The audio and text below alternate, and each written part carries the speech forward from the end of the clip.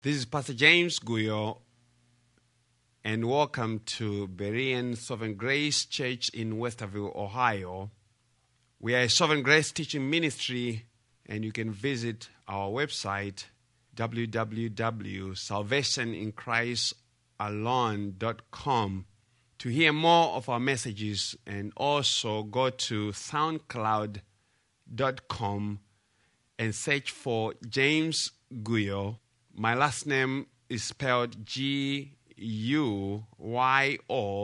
or you can search Berean Sovereign, just Berean Sovereign, and you will see our messages there also. May the Lord bless your hearing, and may He serve you for His sake, for Christ's sake, and for the sake of His gospel. And now to our gospel teaching. Let us go before the Lord in prayer. Heavenly Father, Lord, we come once again before your holy presence in the name of your Son, Jesus Christ, our Lord and Savior, our mediator. Lord, we thank you for him. Thank you, Lord, for his faithfulness. Thank you, Lord, for his finished work. Thank you, Lord, for this hope that you have given us. Thank you, Lord, for giving us your Holy Spirit, the Spirit of grace, the Spirit of truth, who leads us into all the things of Christ. And Lord, we beseech you for his help, that he may show us how glorious Christ is. May he show us the works of Christ in the salvation of his people.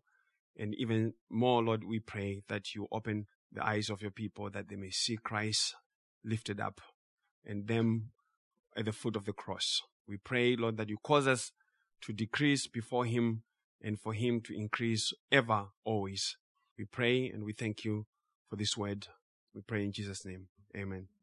John 9, verses 1 to 12. It looks like we never want to get out of the first 4 verses. John 9, verses 1 to 12. John 9, verse 1 to 12 says, as he passed by, he saw a man blind from birth. And his disciples asked him, Rabbi, who sinned, this man or his parents, that he would be born blind? Jesus answered, it was neither that this man sinned nor his parents, but it was so that the works of God might be displayed in him. We must work the works of him who sent me as long as it is day. Night is coming when no one can work. While I'm in the world, I am the light of the world. Verse 6. When he had said this, he spat on the ground and made clay of the spittle and applied the clay to his eyes and said to him, go wash in the pool of Siloam, which is translated sent. So he went away and washed and came back seeing. Therefore the neighbors and those who previously saw him as a beggar were saying, is not this the one who used to sit and beg? Others were saying, this is he. Still others were saying, no, but he is like him. He kept saying, I am the one. So they were saying to him, how then were your eyes opened? He answered, the man who is called Jesus made clay and anointed my eyes and said to me, go to Siloam and wash. So I went away and washed, and I received sight. They said to him, where is he? He said, I do not know. Praise the Lord. The word of the Lord. And our sermon title is Darkness or Blindness, the New Creation and the Light. Blindness or darkness, the new creation and the light. And we'll begin by reading a lot of scriptures. Genesis 1, verse 1 to 5. In the beginning, and Brother Luke, Genesis 1 is the first book of the Bible. Just checking. Praise the Lord, brother. Genesis 1, verse 1 to 5. In the beginning, God created the heavens and the earth. The earth was formless and void, and darkness was over the surface of the deep, and the Spirit of God was moving over the surface of the waters. Then God said, "Let there be light," and there was light. God saw that the light was good, and God separated the light from the darkness. God called the light day, and the darkness he called night. And there was evening, and there was morning one day. You have the whole gospel in that. But John 1 verse 5. The light shines in the darkness, and the darkness did not comprehend it. John 1, 9 to 10. There was the true light which coming into the world enlightens every man. He was in the world, and the world was made through him, and the world did not know him. John 3:19. This is the judgment, that the light has come into the world, and men loved the darkness rather than the light, for their deeds were evil. John 8:12. Then Jesus again spoke to them, saying, "I am the light of the world. He who follows me will not walk in the darkness, but will have the light of life." John 9 verse 5. While I am in the world, I am the light of the world. John 11, 8 to 10. The disciples said to him, "Rabbi, the Jews were just now seeking to stone you, and are you going there again?" Jesus answered, "Are there not 12 hours in the day? If anyone walks in the day, he does not stumble because he sees the light of this world. But if anyone walks in the night, he stumbles because the light is not in him." John 12:46.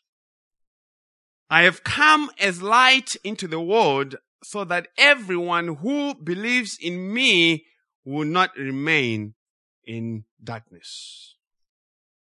John wants us to know something about light. Sounds like. It really does sound like John really wants us to know something about light and about walking in darkness, and our need of having this particular light, not just any kind of light.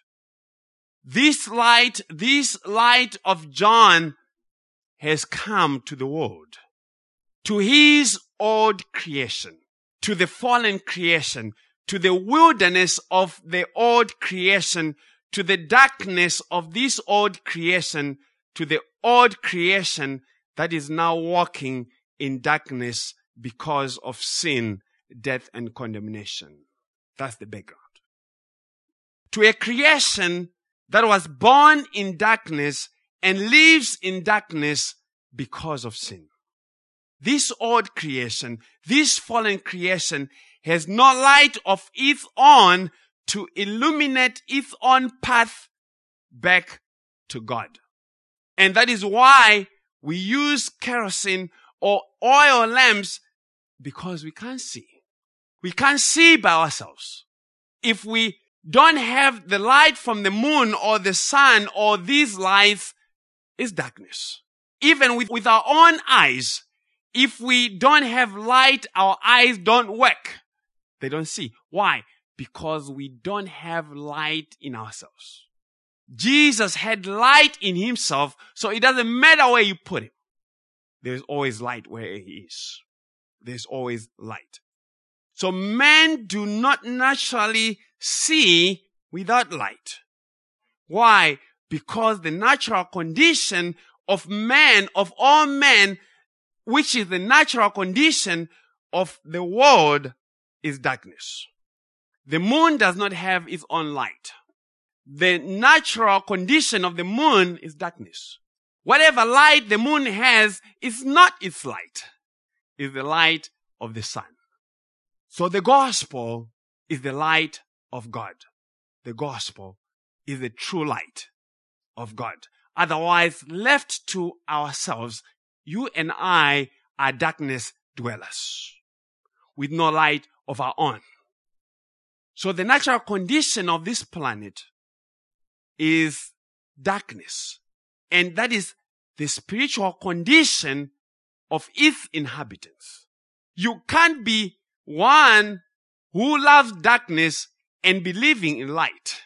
Cockroaches don't like light. As soon as you turn on the switch, guess what? They take off running.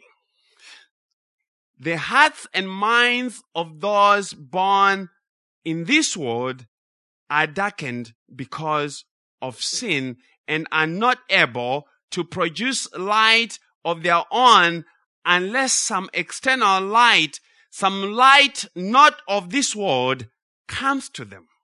Some light from one who has light in himself. Some light not from some angels, but from the one who is light, who also created the light, because he alone is able to change the light bulbs in the hearts of men, because he installed them in the beginning. The best repair person of any equipment is the original manufacturer. And that is why when we buy our equipment, we buy refrigerators, whatever we buy, we want to extend the warranties of those things, because we know the manufacturer is able to restore it whole. Hear me, I'm going somewhere. And this one, who was in the beginning with God, has come to his old fallen creation to recover it, to recreate it, and to provide illumination to them. Illumination that they may walk back to God. But this light is not just for illumination, it is also for blinding those who think they see in themselves, like the Pharisees. If I have light, if you are in the dark, I can open the way to see for you the path that you are supposed to take. But if I put that light right in your eyes, that will blind you. And the gospel has the same effect. It brings light to those who are in darkness, but it also hardens those who do not think that they need the light. And that is why when Jesus came to his own creation, they did not receive him. They did not recognize the light that was in him. It was unfamiliar light. It exposed their evil deeds, and so they tried to extinguish it. But darkness could not overcome it. Don't have the Bible translation that says, and darkness did not understand it. That's not correct. That's not the correct Greek term. It's overcome. It's a military term of subduing and taking over and overcoming your enemy. So the proper translation has to say overcome. The darkness tried to subdue the light, to put it out, but to no avail.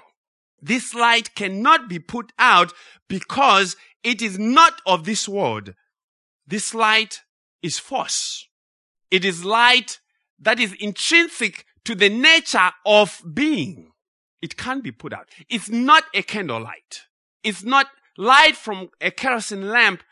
No, it's light that is intrinsic to the nature of being. You can pour water on it. You can do whatever you want. You never extinguish it. The fire department can't extinguish it. So this one who has come is the one who was in the beginning with God. He is the one who made the old creation. In the beginning, God created the heavens and the earth was formless and void, and darkness was over the surface of the deep. So John is reworking the beginning of Genesis chapter 1. That's what he's doing. In the old creation, the heavens and the earth were made formless and void, and darkness was over the surface of the deep. And then God said, do you see the first thing that God said to the old creation that was in darkness? And then God said, let there be light, and there was light. And this, my friends, is how you came to Christ. He is the one who has to make the command and say, let there be light in Brian. And there was light, and you believed. It is this same God who said, let there be light in the old creation who has visited his creation again to speak light to it and say, let there be light in the hearts of his people. And this is the new creation. And Apostle Paul would later come and say in 2 Corinthians 4:6, for God who said, light shall shine out of darkness, is the one who has shone in our hearts to give the light of the knowledge of the glory of God in the face of Christ. So spiritually, the old creation in fallen Adam is formless and void, and darkness is all over it. I have to repeat that again. The old creation, which means you before you came to Christ. This was your spiritual condition. The same condition as the heavens and the earth when they were first made. They were formless, void, and darkness was over the surface. So all those in the first Adam are formless, they are void, and they are in darkness. Which means what? Which means they lack holiness and righteousness. And if these who are spiritually formless, void, and are in darkness have to have some form, have to have some light, then the one who made them in the first place has to speak light again. He has to recreate. His old creation needs to be recreated. His old creation has to be born again. That's John's language of the new creation.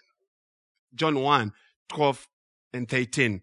But as many as received him, to them he gave the right to become children of God, even to those who believe in his name, who were born. You see, who were born? That's new creation.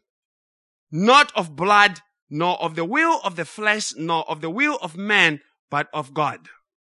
Nicodemus, you must be born again because you are of the old creation. You are formless and void and are a darkness dweller. And that is why Nicodemus came to Jesus at night under the cover of darkness. The theme of night and darkness is very prevalent in the teaching of John all the way to the cross. Can I see it? And by the way, Nicodemus, to be born again does not mean that you enter into your mother's womb for the second time. Nicodemus says to Jesus, how can these things be? Nicodemus, you must be born again from above, born again from the one who is from above, born again by the same person who gave you the first birth as a human being, not your mother, but born again when I have been lifted up. Born again. Born again in my labor on the cross. For no one is born without labor. There's no animal or anything that gives birth that does not go into labor. And so Jesus, when he went on the cross, he spoke as a woman who was in labor. As I like to say, the cross of Jesus was our delivery room. That's where God's people were born again. He shall see the labor of his soul and be satisfied. Christ on the cross. When I have been lifted up, I shall remove the darkness that is over you. Darkness shall fall over me that I may remove it from you. The darkness that was on you fell on Christ. Nicodemus, you need to be born again of water and spirit because the flesh profits nothing. Anything that you do by yourself profits nothing before God. The water from my blood shed for you on the cross and born again of the Holy Spirit. You see, water is a fluid of birth. Blood is a fluid of birth. And we have that in Jesus. Nicodemus, you need a new mother. The one mother is not enough for you, and you are too big anyway to enter back into her belly. Can't go back. Brother Robert, it's too late. She conceived you in the darkness of sin and birthed you into darkness. You are born of flesh, and the flesh profits nothing it is the Spirit that gives life. You need to be born again into a living hope. So this is where we are.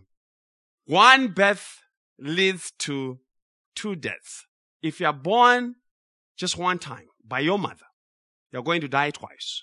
You're going to die sometime, I don't know when, but in this life. And then you're going to die again in the second resurrection. But if you are born twice, you only die once. The second death has no power over you.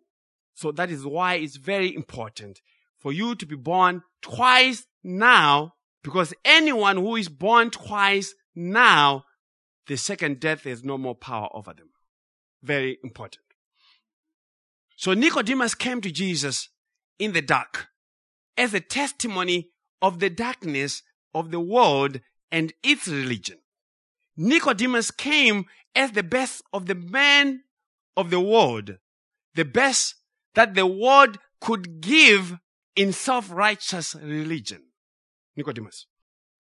Nicodemus was a very educated man. His name was Nicodemus, and that's a Greek name for a Jew. It's only highly educated Jews who had Greek names and that actually identified with Greek names. Highly educated man. He was very rich, very powerful, and he was a Pharisee, so he was very self-righteous. He sat in the Sanhedrin, which was the governing body, almost like Congress. And because he was a religious man, he was very polite. Very, very polite. But Jesus was not impressed. And that is the religion of man. And Jesus rebukes Nicodemus. When you read John chapter 3, it's very difficult to see why is Jesus almost sounding mean to a guy who came sounding like he was polite. And yet, with the Samaritan woman, Sister Sarah Samaritan, she represented the other side of darkness. She was in the darkness of her many husbands, in her seeking satisfaction in sensual things, but she still had no satisfaction until she met the seventh man, the perfect man, Jesus Christ. Remember, she had 5 husbands. You have had 5 husbands, and the one that you have is not your husband. So she has 5 husbands, and they live in, and she meets the 7th husband, the perfect man, and she's satisfied. Jesus has no problems with people and their sin. Jesus only has one problem with sinners: when they think they are righteous. That's the only problem. He never has any single problem with any person who confesses their sin. Not a single person. He is ready to welcome any who comes on the footing of their own sin and saying, Jesus, this is all I have. But the moment that you think you're righteous, all hell breaks loose.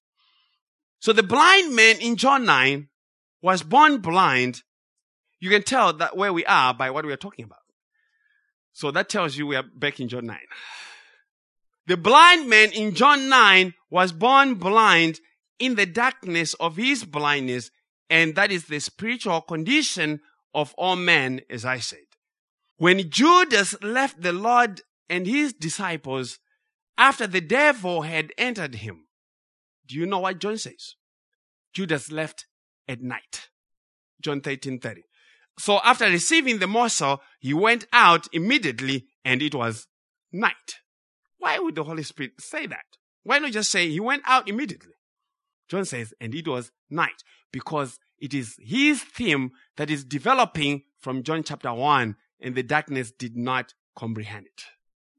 Of the holy city, the heavenly Jerusalem, the same John who wrote the book of John wrote the book of Revelation, and he says in Revelation 21:22-25, but I saw no temple in it, for the Lord God Almighty and the Lamb are its temple. The city had no need of the sun or of the moon to shine in it, for the glory of God illuminated it.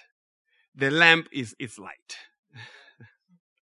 And the nations of those who are saved shall walk in its light, and the kings of the earth bring their glory and honor into it. Its gates shall not be shut at all by day. There shall be no night there. This is the theology of John. He's the same one. He's still developing the same theology of night, darkness, spiritual blindness, and light. You see the contrast. And Christ is the bringer of this light. So night is a euphemism for all things associated with the fallen old creation. Because the heavenly Jerusalem, the holy city, there's no night there. Night is only in the fallen world. See the difference? No night there. So Jesus has come to remove the darkness from his people and to take it upon himself to swallow it up in victory, because his light alone can swallow up darkness. And so to the question of his disciples, who sinned, this man or his parents, that he should be born blind, the answer is in the bigger scope of salvation. It is Adam who sinned that this man should be born blind. It is Adam of the old creation who sinned that this man should be born blind. But the darkness that came from Adam's sin did not just stop at Adam. It went all the way to all the descendants of Adam, including this man. But it was all to the glory of God that Christ may display his work of salvation on the man and all his people to God's glory. So the salvation of sinners exalts Christ, my brothers and sisters. It is a work of God's glory in Christ Jesus, because God has determined to exalt his Son. You can never mess up your salvation. Never. There is nothing. You have absolutely no power whatsoever to mess up your salvation. You can't do it. You can try all you want. He will kick you, but you will never be able to do it. Why? Because the glory of God is tied to it. It's God's glory. It's not about you at all. And because it's not about you, it does not depend on you to maintain it. It's God who maintains it. It's God who keeps you. And he will bring you to himself and say, look what I did. She was running away from me all her life, but look at it. She's here still. When you are in Christ, you're like someone who is trying to run away when you are on a ship. You can run on the deck all you want, but the ship is going to take you where the ship is going. Or run in a plane. As long as you're not the one piloting the plane, guess what? You're going to find yourself where the pilot is piloting the plane to. So the plan of salvation did not come because of some accident in the Garden of Eden. God purposed the fall of Adam for his glory. God purposed your sin for your own salvation. It's beautiful if we understand what God is working. Hence Jesus said, it was neither that this man sinned nor his parents, but it was so that the works of God might be displayed in him, and we must work the works of him who sent me as long as it is day. Night is coming when no one can work. While I am in the world, I am the light of the world. So people waste a lot of time, theological energy, debating on who caused sin, like these disciples were trying to do. Who caused sin? Who made this man blind? He made himself blind from his mother's belly. I'm like, dude, how does that happen? But Jesus says, no, friends. This is all for God's glory. Adam fell because of God's glory. But Jesus said, he had to work the works of him who sent him as long as it is day, because night was coming and no one can work at night. No one can work at night. If you have to work at night, you need what? Light. So Jesus sounds like he knows what he's talking about, right? Why Jesus? Because while I am in the world, I am the light of the world. But what are the works that he was sent to do? What are the works that Jesus was sent to do? Isaiah 61:1, the Spirit of the Lord is upon me, because he has anointed me to preach the gospel to the poor. He has sent me to heal the brokenhearted, to proclaim liberty to the captives and recovery of sight to the blind, to set at liberty those who are oppressed. That's the work of Christ. But how was this to be done? It was through the cross. It was the cross that Jesus had on his mind, because it is on the cross that the real darkness was coming unto him. The glory of God was going to be on display on the cross as he punished, judged, condemned Jesus because of our sin. Because of our sin. The darkness of God's judgment, his wrath, was poured, all of it, on Christ. And God was satisfied by that work. And in the Old Testament, that satisfaction was shown by the ashes. Whoever tried to light a fire with ashes, you tried. Get some ashes and try to light them, because fire is for judgment.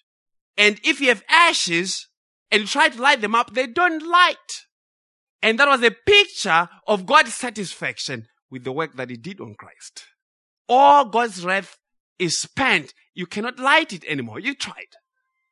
It cannot be lit by your own disobedience. It's impossible, because it was all spent on Christ Jesus. So Christ is going onto the cross to be forsaken. It is in this darkness that he felt like he was sinking. It is he who said in Jonah 2, verse 3 to 7. Jonah was not talking about himself, by the way. That was Jesus talking. Jonah 2, 3 to 7 says, I'm just going to read this. For you had cast me into the deep, into the heart of the seas, and the current engulfed me, and your breakers and billows passed over me. So I said, I've been expelled from your sight. Nevertheless, I will look again toward your holy temple. Water encompassed me to the point of death.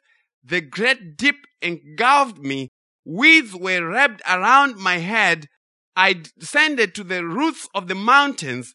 The earth with its bars was around me forever. But you have brought up my life from the pit, O Lord my God. While I was fainting away, I remembered the Lord, and my prayer came to you into your holy temple. That's Jesus. That's Jesus talking. The Lord willing, one of these days, we'll go back to Jonah chapter 2 and wake up some more theology from it. So whilst he was in the world, he was the light of the world. He provided spiritual illumination to a dark and fallen place. Light is, as I said, for removing blindness, but it is also for causing blindness, judicial hardening, and judgment. Because later Jesus is going to say, for judgment I came into the world. He is the light. How can the light be coming for judgment? So the light brings light and righteousness, but it also hardens to condemnation. But it is through the gospel that Jesus continues to provide spiritual illumination to those who are born in darkness. And the time is coming that the Lord shall remove the light of his gospel from this world, and the world shall be plunged again into deep spiritual darkness. It's coming. And that is why the judgment that God brings upon a people is not giving them detectors or bad leaders, but removing the light of the gospel through false preachers of the gospel. Once you don't have the gospel, you have no hope whatsoever. The bad leaders, we can change them every 4 years or so. But with a false gospel, you are doomed for eternity. That's a worse judgment. You need the light of Christ to continue to be in the world. But there's more to the light. By saying he was the light of the world, Jesus was talking about the tabernacle. He was talking about the menorah, the only light that was in the tabernacle, that was kept burning. And it was this light alone that the high priest used to make entrance into the Holy of Holies to go into the presence of God. And so Jesus comes and says, I am the light of the world. He is saying he is the only light by which God can be seen and be approached. He's the only light. He is the only means by which you ever meet with God in peace. Exodus 27, 20 to 21. We have a big problem. The name of our church is Berean. So I just can't say things without showing them to you in the text. And that's why our sermons are long. Because I could easily just run through them and just leave you with some things that you can't prove. But we have to go and I'll show you where I'm getting the understanding from. And those who care for the truth appreciate that. Exodus 27:20-21 says, "You shall charge the sons of Israel that they bring you clear oil of beaten olives for the light, to make a lamp burn continually. In the tent of meeting, outside the veil, which is before the testimony. Aaron and his sons shall keep it in order from evening to morning before the Lord. It shall be a perpetual statute through their generations for the sons of Israel." If you go and read in the Old Testament, you're going to get more understanding of that.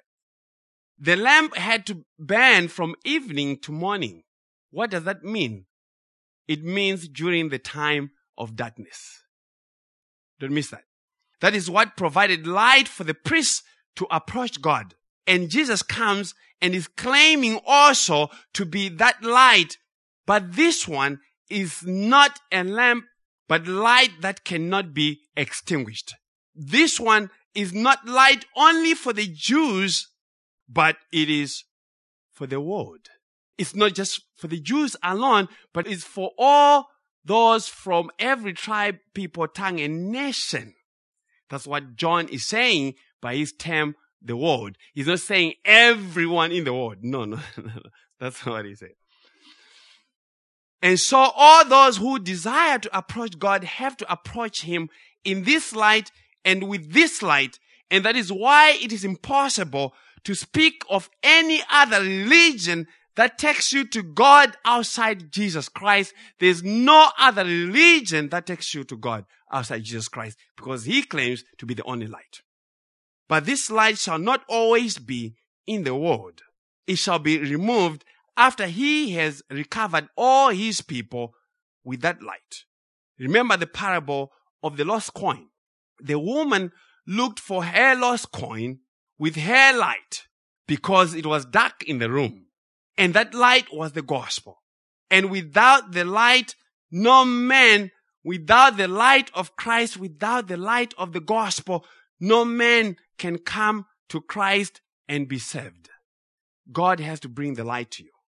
He has to bring the light to you. And this light has come to this blind man who was born blind. This man who is in darkness, to provide him with some light by which his eyes could be opened and see God. His eyes, when they were opened, initially he didn't know who had opened his eyes. He didn't know the true identity of Christ. But later on in the conversation, as we will discover in the days to come, he gave a confession of who Christ was. The man does not know who God is because he is blind. His physical blindness is a type of our spiritual blindness. Spiritually, we are not able to see anything, just as a blind person cannot watch TV. They're not going to say, "Oh, I'm going to get me some direct TV and watch the Super Bowl." It's not going to happen. Why? Because they're blind. And that is the condition of the old creation, the fallen creation. But Jesus comes to this man because Jesus knows this man. He is one of his that were given to him by the Father. He recognized him and knows that he was born blind from birth. That's how they knew. It's Jesus who knew.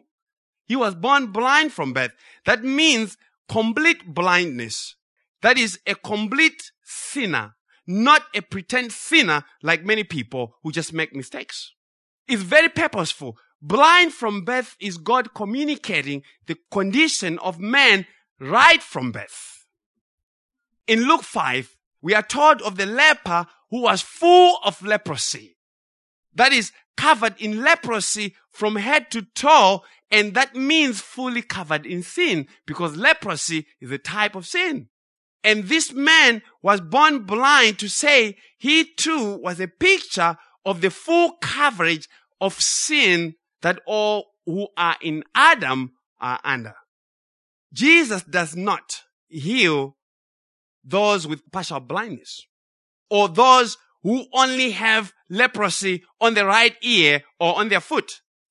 Those who can still see and still have some parts that are clean. The gospel is only for those who have full blindness, full leprosy, and that means no righteousness in themselves whatsoever. Why? Because Jesus does not give a half cure for those with just minor blemishes. It is either he heals the whole sick person or he does not. It is either his righteousness alone or nothing. He serves all by himself or he doesn't do it at all. Here, the healing of the blind man. Jesus did something peculiar. Apparently, as this conversation was going on, they had the blind man with them.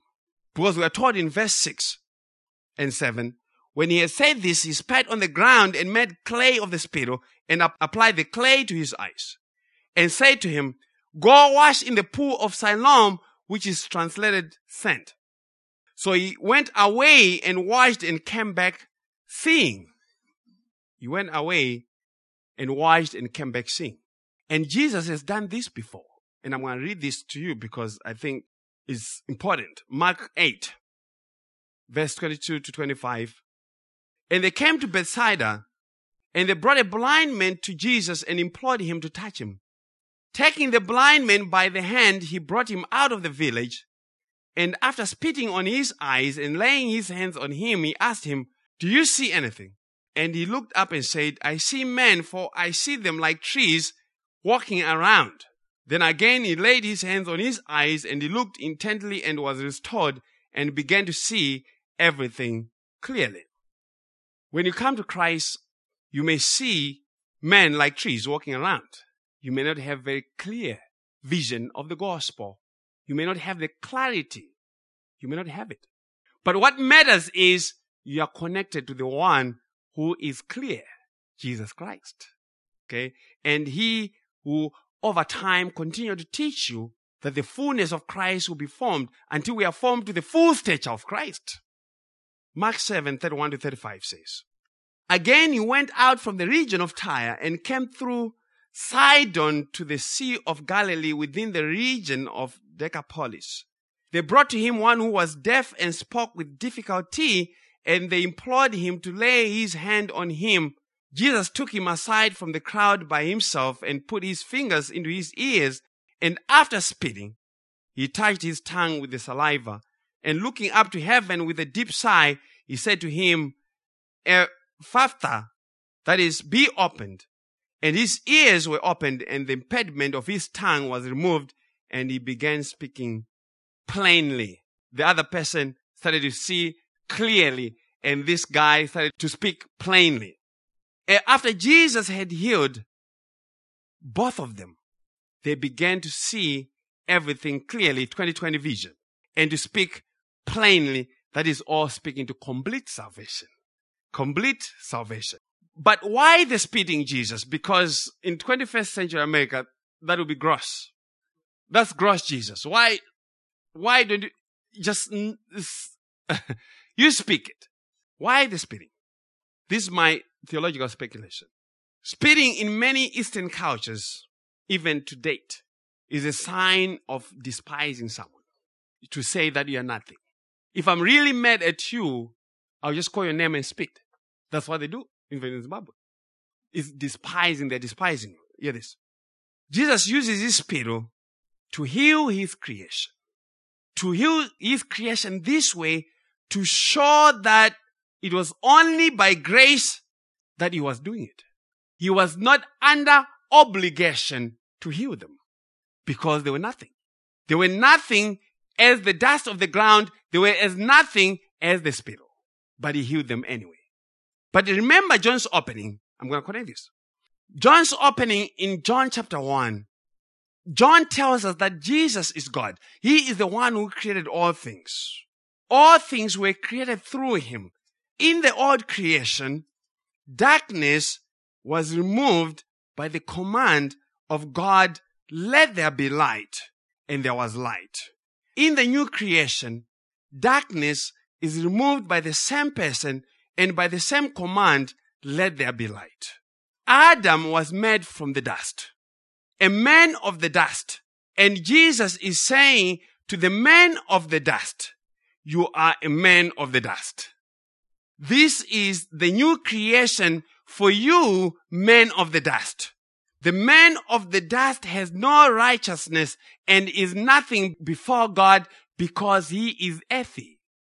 All men are men of the dust and have nothing but dust to bring to God. But Jesus has come for the rebirth of his people and for a new beginning. Everyone who is in Christ is a new creation. The old has passed away and all things are new. And so Jesus said to the man, go wash in the pool of Siloam, which is translated sent. So he went away and washed and came back saying, do not miss this. Jesus said, he has to do the works of him who sent him. And now he is sending this man to wash in the pool. Apparently this man knew where the pool was. Or he has someone who helped him to get there. We don't know. But see this, that the man did not question or try to argue with Jesus. And say, Jesus, that doesn't make sense. Why am I going to wash in the pool? I'm still blind. Doesn't that sound like the lepers? You go show yourself to the priest. I'm like, Jesus, we are still unclean. How can we go and show ourselves to the priest? Go and wash yourself in the pool of Siloam. And when he went, he washed and he received his sight. This man obeyed the command of Jesus because he was a disciple of Jesus. This was a show of true discipleship at the command of Jesus, in contrast to the Pharisees that Jesus is going to be working with through the man. Because the man is going to be having a lot of conversation with the Pharisees.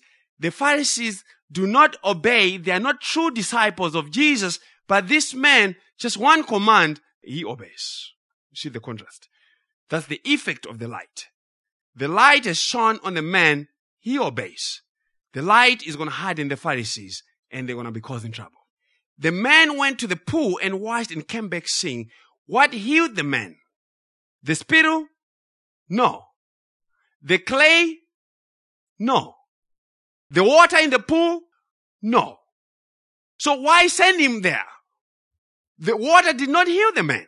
The spittle did not heal the man. The clay did not heal the man.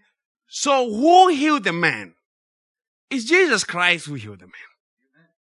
It's Christ who healed the man. How? By faith. That's the only way he does it. So the man being sent to the pool was just a demonstration of the faith that obeys Jesus. He obeyed the command of Christ, and that was enough for his salvation. Faith alone was enough for his salvation. So the command of the gospel is believe in the Lord Jesus Christ and you shall be saved. And that's all there is to it. That's simple. Oh, no, there has to be something for me to do. You have to tell me something. There has to be something that I need to do. No. You go and wash in the pool of Siloam and you will see. Your eyes will be opened. So what is all this about? It is about showing that Jesus Christ is God who has come to restore his old creation. Jesus is preaching the gospel of grace. But hear the reaction of those who were still in darkness to the healing. Those who were in darkness. Verse 8 and 9. Remember, we read verse 1 to 12, and we are in verse 8 and 9. So you know where we are. Hear the reaction of those who were still in darkness to the healing. Therefore, the neighbors and those who previously saw him as a beggar were saying, is not this the one who used to sit and beg? Others were saying, this is he. Still others were saying, no, but he is like him. He kept saying, I am the one. So John tells us that the neighbors and those who previously saw the man who used to know the man as a beggar were saying, is not this the one who used to sit and beg? Yes, these are they who used to know his old ways.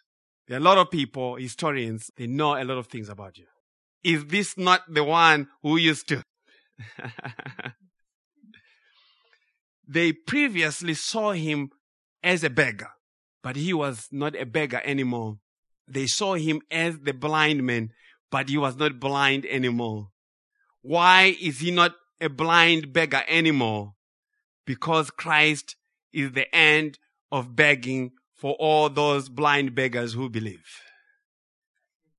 Jesus Christ is the end of begging for all those blind beggars who believe.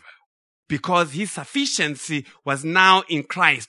For him, Christ is all, and he now is complete in Christ. He's complete in Christ. What is that saying?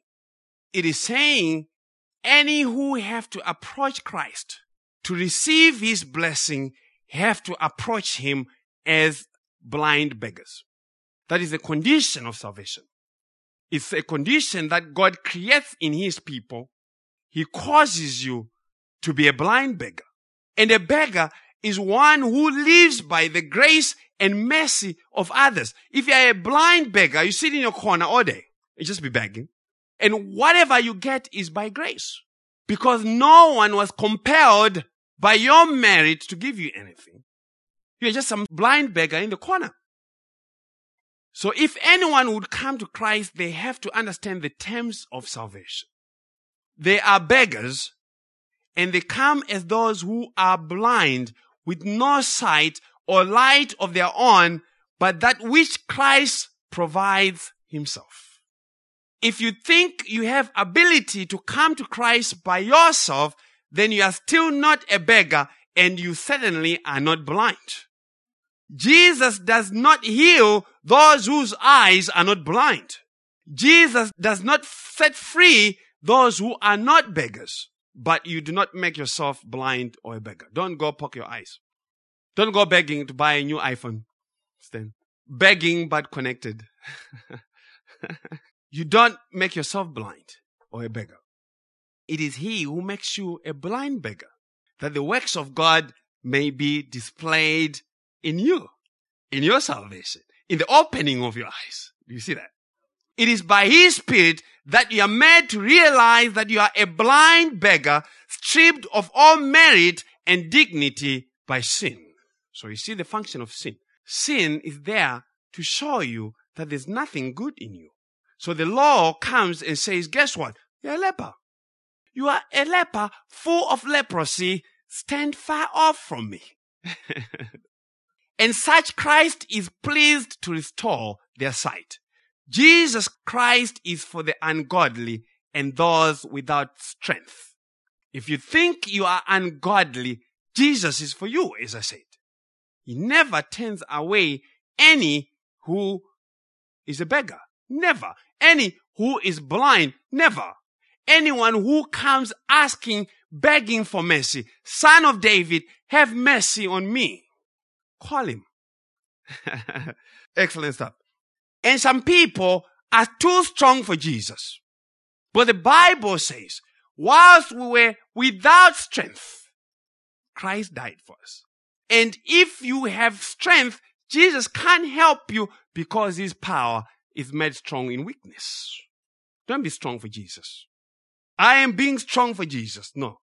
I would rather boast in my weakness, that the power of Christ may be made strong in me, in salvation.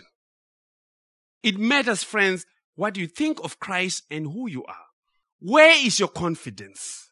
Is your confidence in your own blindness or in your begging, or is it in your ability to see Jesus by yourself?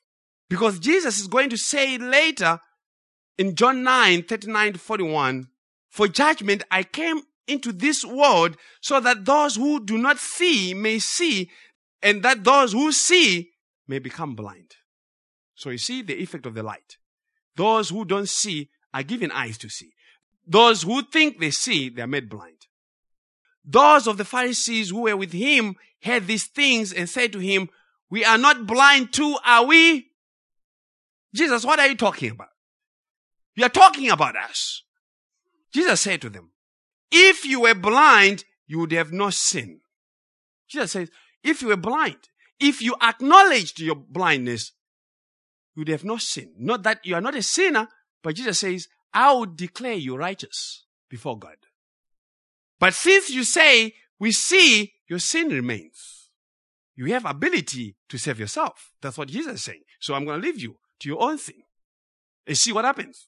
So then, pray that the Lord would make you blind to your own sight, to your own strength, and your own self-righteousness. Be blind, that you may see Christ. And when Apostle Paul was made blind, guess what he saw? He saw nothing but Christ. Saw nothing but Christ. He was blind to everything, but he could see Christ. That's the gospel. But let us continue with the reaction of those who saw the man made well. It's going to be good. It's long, but it's good. Don't get tired of hearing Christ. I'm telling you. Don't get tired. They could have been saying, is this not the one who aborted 5 children? Is this not the one who had 5 husbands and live in? Is this not the one who used to steal and rob? Is this not the one who used to blaspheme the name of Christ? Is this not the one who never used to care for the things of Christ? They are trying to tie you to some odd sin. People always do that. You can't be saved because after all, remember what you did. Is this not the one who used to do all these things? Some want to tie him to his old identity, and others see that he is the new man. The new man in Christ. The new man in Christ. The first group of his neighbors identify in disbelief. They identify the man in disbelief that this man who used to sit and beg, they know exactly his previous occupation. Sitting and begging. They are saying, we know you so well that your previous occupation was sitting and begging. They know that. But guess what? This blind man had his theology of salvation right. It sounds like the blind man had read the book of Romans already. Listen to Romans 4, verse 4 and 5. Now to the one who works, his wage is not credited as favor, but as what is due. But to the one who does not work, but believes in him who justifies the ungodly, his faith is credited as righteousness. The blind man was not working. He sat and begged. My friends, that is the approach to salvation. Salvation is only for those who sit and beg Christ. Those who are blind in themselves but seek the light of Christ. These who sit and beg have no merit in themselves. They just sit and beg. And people don't like that. People don't like that. People don't like those who profess their salvation is by sitting and begging. They want you to work. Sitting and begging is salvation by grace alone. Tell people that salvation is about sitting. Just sit and beg. And they'll go crazy. You have to give me something to do. And everybody who hears that will say, oh no, that is bad for the economy. It's bad for the economy. That is being lazy. But spiritually, that is how God works. It is only those who sit and beg that receive the righteousness of Christ, which is by faith alone. There were a lot of able-bodied people around this place who had all kinds of minor infirmities. Jesus did not heal them, but he went for the guy whose occupation was sitting and begging. Sitting and begging. Why? Because sitting and begging is consistent with how God saves sinners. You bring nothing to him. The blind man, by grace, sounds like he had read the book of Galatians 2. Galatians 2, 15 and 16. We are Jews by nature and not sinners from among the Gentiles. Nevertheless, knowing that a man is not justified by the works of the law, but through faith in Christ Jesus, even we have believed in Christ Jesus, so that we may be justified by faith in Christ and not by the works of the law, since by the works of the law no flesh will be justified. By the works of the law, no flesh shall be justified. But how? By sitting and begging. Just sit and you beg. Just being lazy. Laziness is the only virtue that God honors when it comes to salvation. That's the only thing that He honors. And we're not talking about stopping working. No. We're not talking about that. We are talking about salvation. That in salvation, God does not honor your work. He only honors the work of His Son. So you only come to Him as a beggar, blind beggar, just sitting and begging and singing. Verse 9, others were saying, this is He. Still others were saying, no, but He's like Him. He kept saying, I'm the one. Very interesting. What is happening? The identity of the man is now in contention. As soon as Jesus shows up, the identity of the man is in contention. As soon as you believed in Christ, you started to see a lot of things happening. A lot of things. Let's keep developing this. When you have been born of Christ, people get confused about your identity. They see the old you, but with a new identity. They recognize you, but they see that you have changed in many ways because of Christ. But some think you are the old you, but under a new identity. The old you under a new identity. They recognize you, but they see that you have changed in many ways because of Christ. But some think you are the old you, and others say you just look like the old you. But he is like Him. You still retain some of the characteristics of the old you, but under the new identity. You are not blind. You are not a beggar anymore. But the man kept saying, I am the one. You see, the man affirms that it truly is he who used to sit and beg, and truly it is he who now sees. Everything is true about him. But he does not beg anymore. Both are true of the man.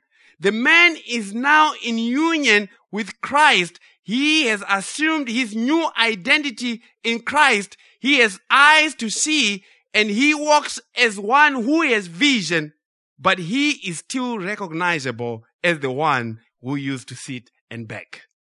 The believer has the new identity in Christ, but there are still some recognizable remnants of the old walk. You hear me? Old influences, some old habits of sin. And that is why the exhortation to keep walking in the new light, to put off the old man and put on the new man. Why? Because of that testimony. Because if the man had been completely transformed, none of them would have been able to identify him. They would not have been able to identify him. This kind of theology is very hard to extract. The Lord has to give you to see that. I still struggle with my old things. There's some things that are more prominent than others. I can still recognize myself in those things. But in many ways, I also recognize that I am the new man. I'm not begging and I am not blind anymore. So they were saying to him, how then were your eyes opened? He answered, the man who is called Jesus made clay and anointed my eyes and said to me, go to Siloam and wash. So I went away and washed and I received sight. They said to him, where is he? He said, I do not know. And now the people were curious to know how he had his eyes opened. If you are the blind man who used to sit and beg, then how then were your eyes opened? That is a good question. How did you come to Christ is the question. How then were your eyes opened? Because that's an impossible work.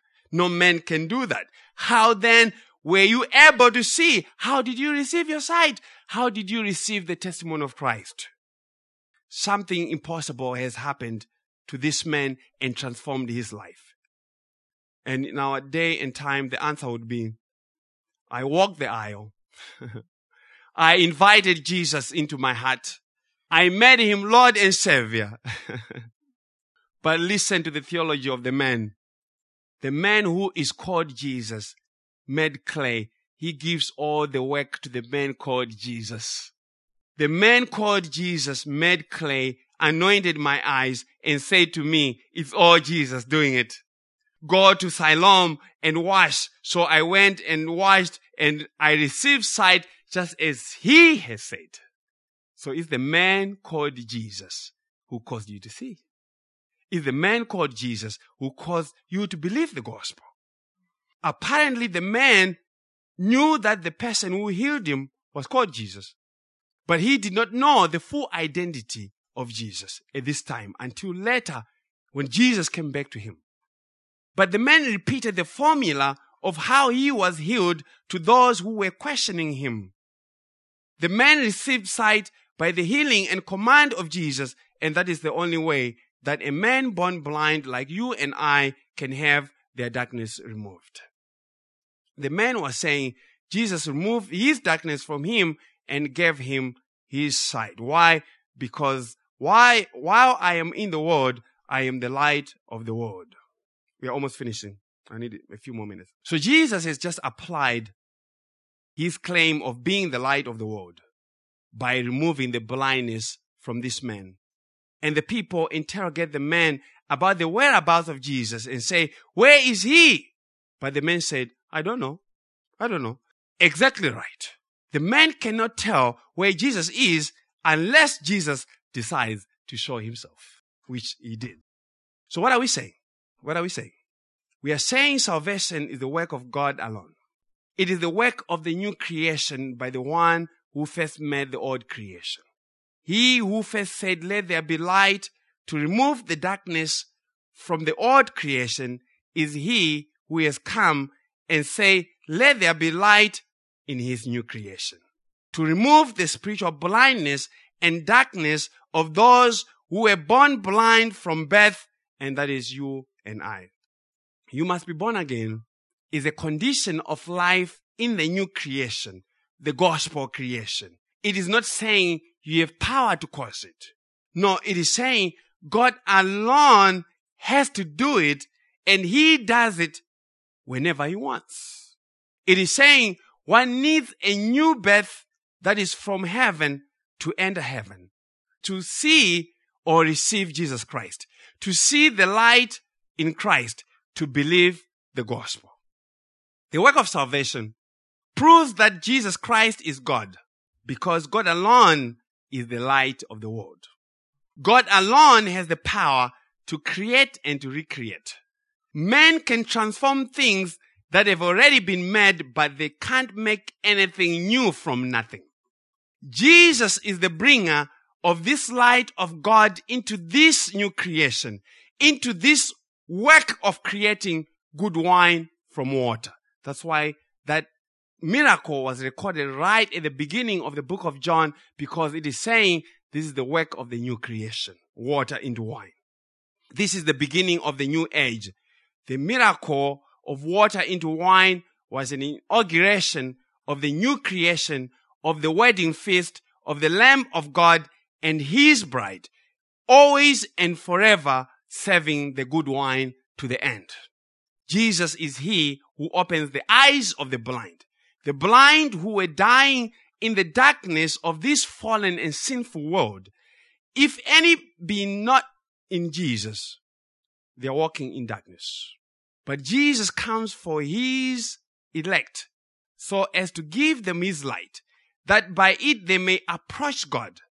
The elect of Christ do not walk in the darkness because they have Christ as their light.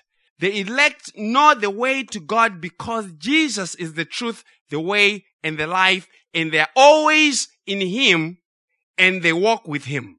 But there's none who come to Christ by themselves. It is Jesus who came to where the blind beggar was. And it is true with all who come to Christ. If Christ has to come to a man, they have to be spiritually blind and they have to be beggars. A blind man cannot open their own eyes. It is impossible. It is the work of the Messiah to open the eyes of the blind. And one cannot have faith in Christ unless he has come and opened their eyes. A blind person can only sit and beg and wait on Jesus. They can't go anywhere. They become a fixture in their occupation of sin.